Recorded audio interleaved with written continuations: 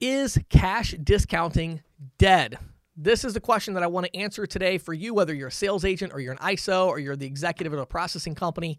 Obviously, this is a question I get asked a lot is, what is the deal with cash discounting? And now, of course, with surcharging, which is also gaining a lot of momentum, a lot of big ISOs taking on surcharging, just what's going on in the marketplace right now. And so I wanted to do a video that was more, fresh for the time of like, this is what's happening right now.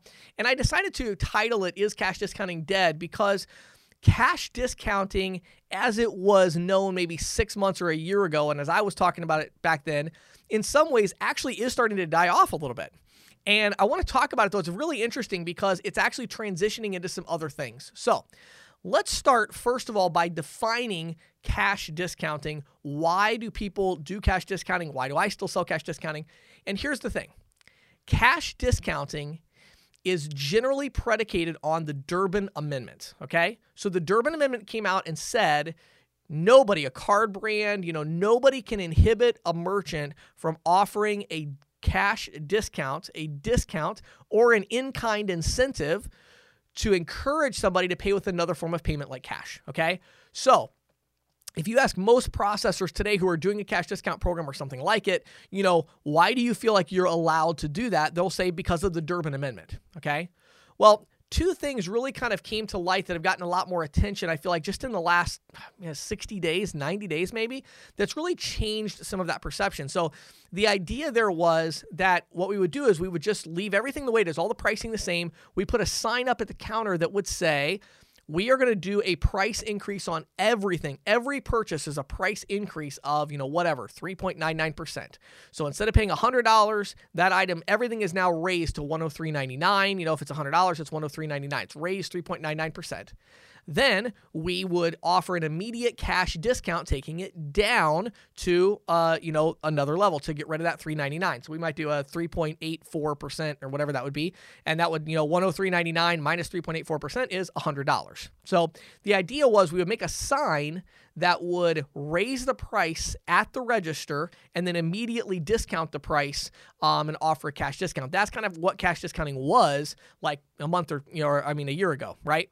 Well, the two issues are, number one, in the Durbin Amendment does have a definition for discounting, okay? And so it actually defines the term discount. It says, for the purposes of this section, this is what discount means.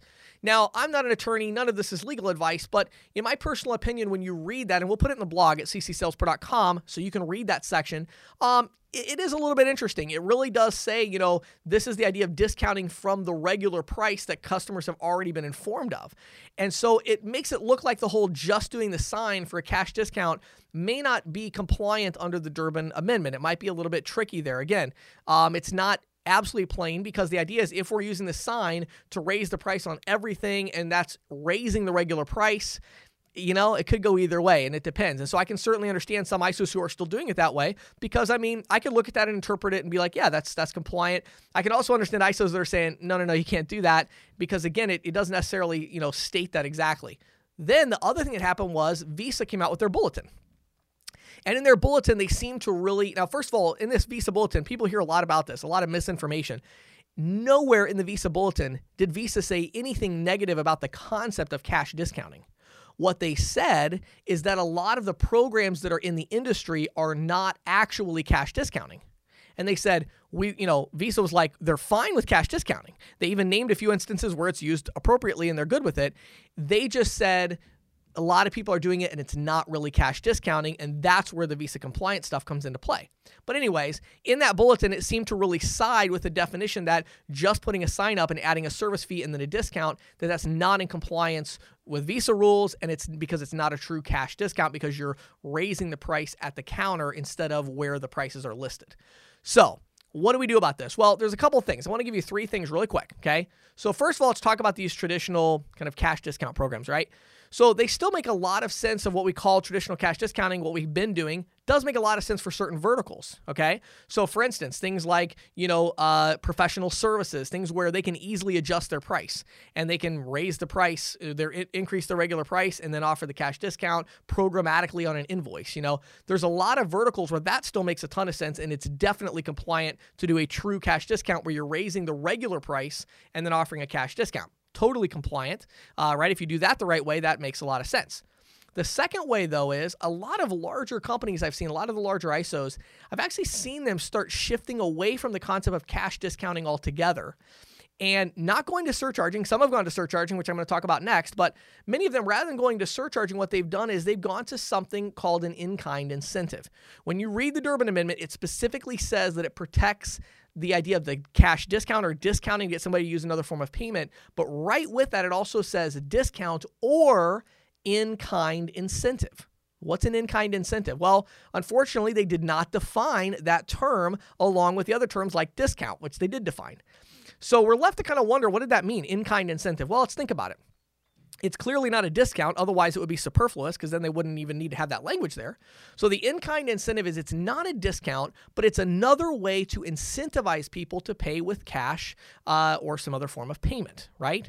So what I've seen is a lot of people are moving towards just having one line item. So instead of saying we're increasing the price across the board and then we're decreasing it with a cash discount, instead they're saying, no, this isn't a cash discount at all. It's an in-kind incentive. And we're going to call it a non-cash adjustment, a non-cash service fee, a non-cash something. So the idea is rather than trying to say this is a cash discount, which again, if you read the Durbin Amendment and their definition of a discount and then you read the Visa Bulletin, that is a little bit shaky ground there to say it's a cash discount. Instead, they're naming the program something else. It's not a cash discount. They're naming it something different. And the idea is they're using something like a non-cash fee, and that non-cash fee is an in-kind incentive, which is clearly protected by the Durbin Amendment, and it seems to be something you could apply to everything that's not cash. So the irony is we kind of started with the concept of cash discounting, but within that language, it turned out there's probably a more of a solid footing there to do something, a non-cash fee that's actually an in-kind incentive because that's more broadly protected by the Durbin Amendment. And again, I've seen a lot of people moving that direction for compliance reasons. So that way, when they get something like the Visa Bulletin and they're like, yeah, we're not offering an immediate discount. This isn't a cash discount program at all. We're just doing an in-kind incentive. It's a non-cash whatever, and that's just an in-kind incentive. And so that's incentivizing people to pay with cash, but it's not a cash discount. So that's really interesting. The third thing I've seen is people are starting to go to surcharging. Now, the interesting thing about it is, initially, I really like cash discounting programs. I think they're really simple to sell. They're simple to understand, and I like that a lot. But here's the interesting thing. If you actually really dive in and get to understand surcharging and how it works, where you're really doing the same thing as like the non-cash adjustment, but you're only applying it to credit cards. You're not applying it to check cards and debit cards. So like signature debit or PIN debit, you're not applying it there. Well, those programs, ironically, can actually help you to get past the biggest objection that you're going to get as you go through the pitch, which is my customers won't like it because they don't carry cash. Well, do you think they carry a bank card with them, like a card that's attached to their bank account? Well, of course they do. Great. Well, then they have an alternative, and they can use that and not have to pay the fee.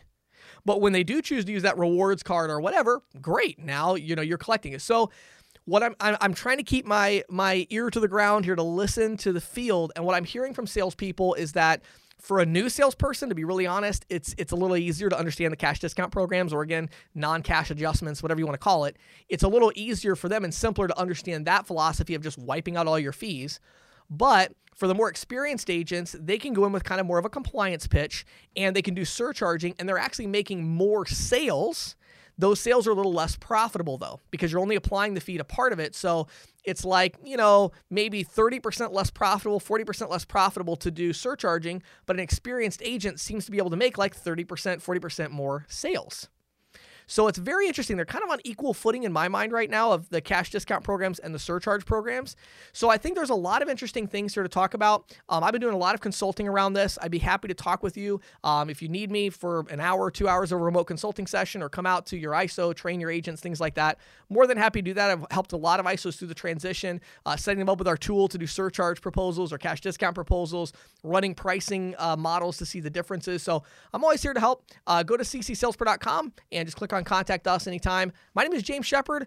Cash discounting is not dead, but it has changed a lot, and you're going to continue to see a shift in the industry towards compliance to make sure that everybody is staying above board. Have a great day.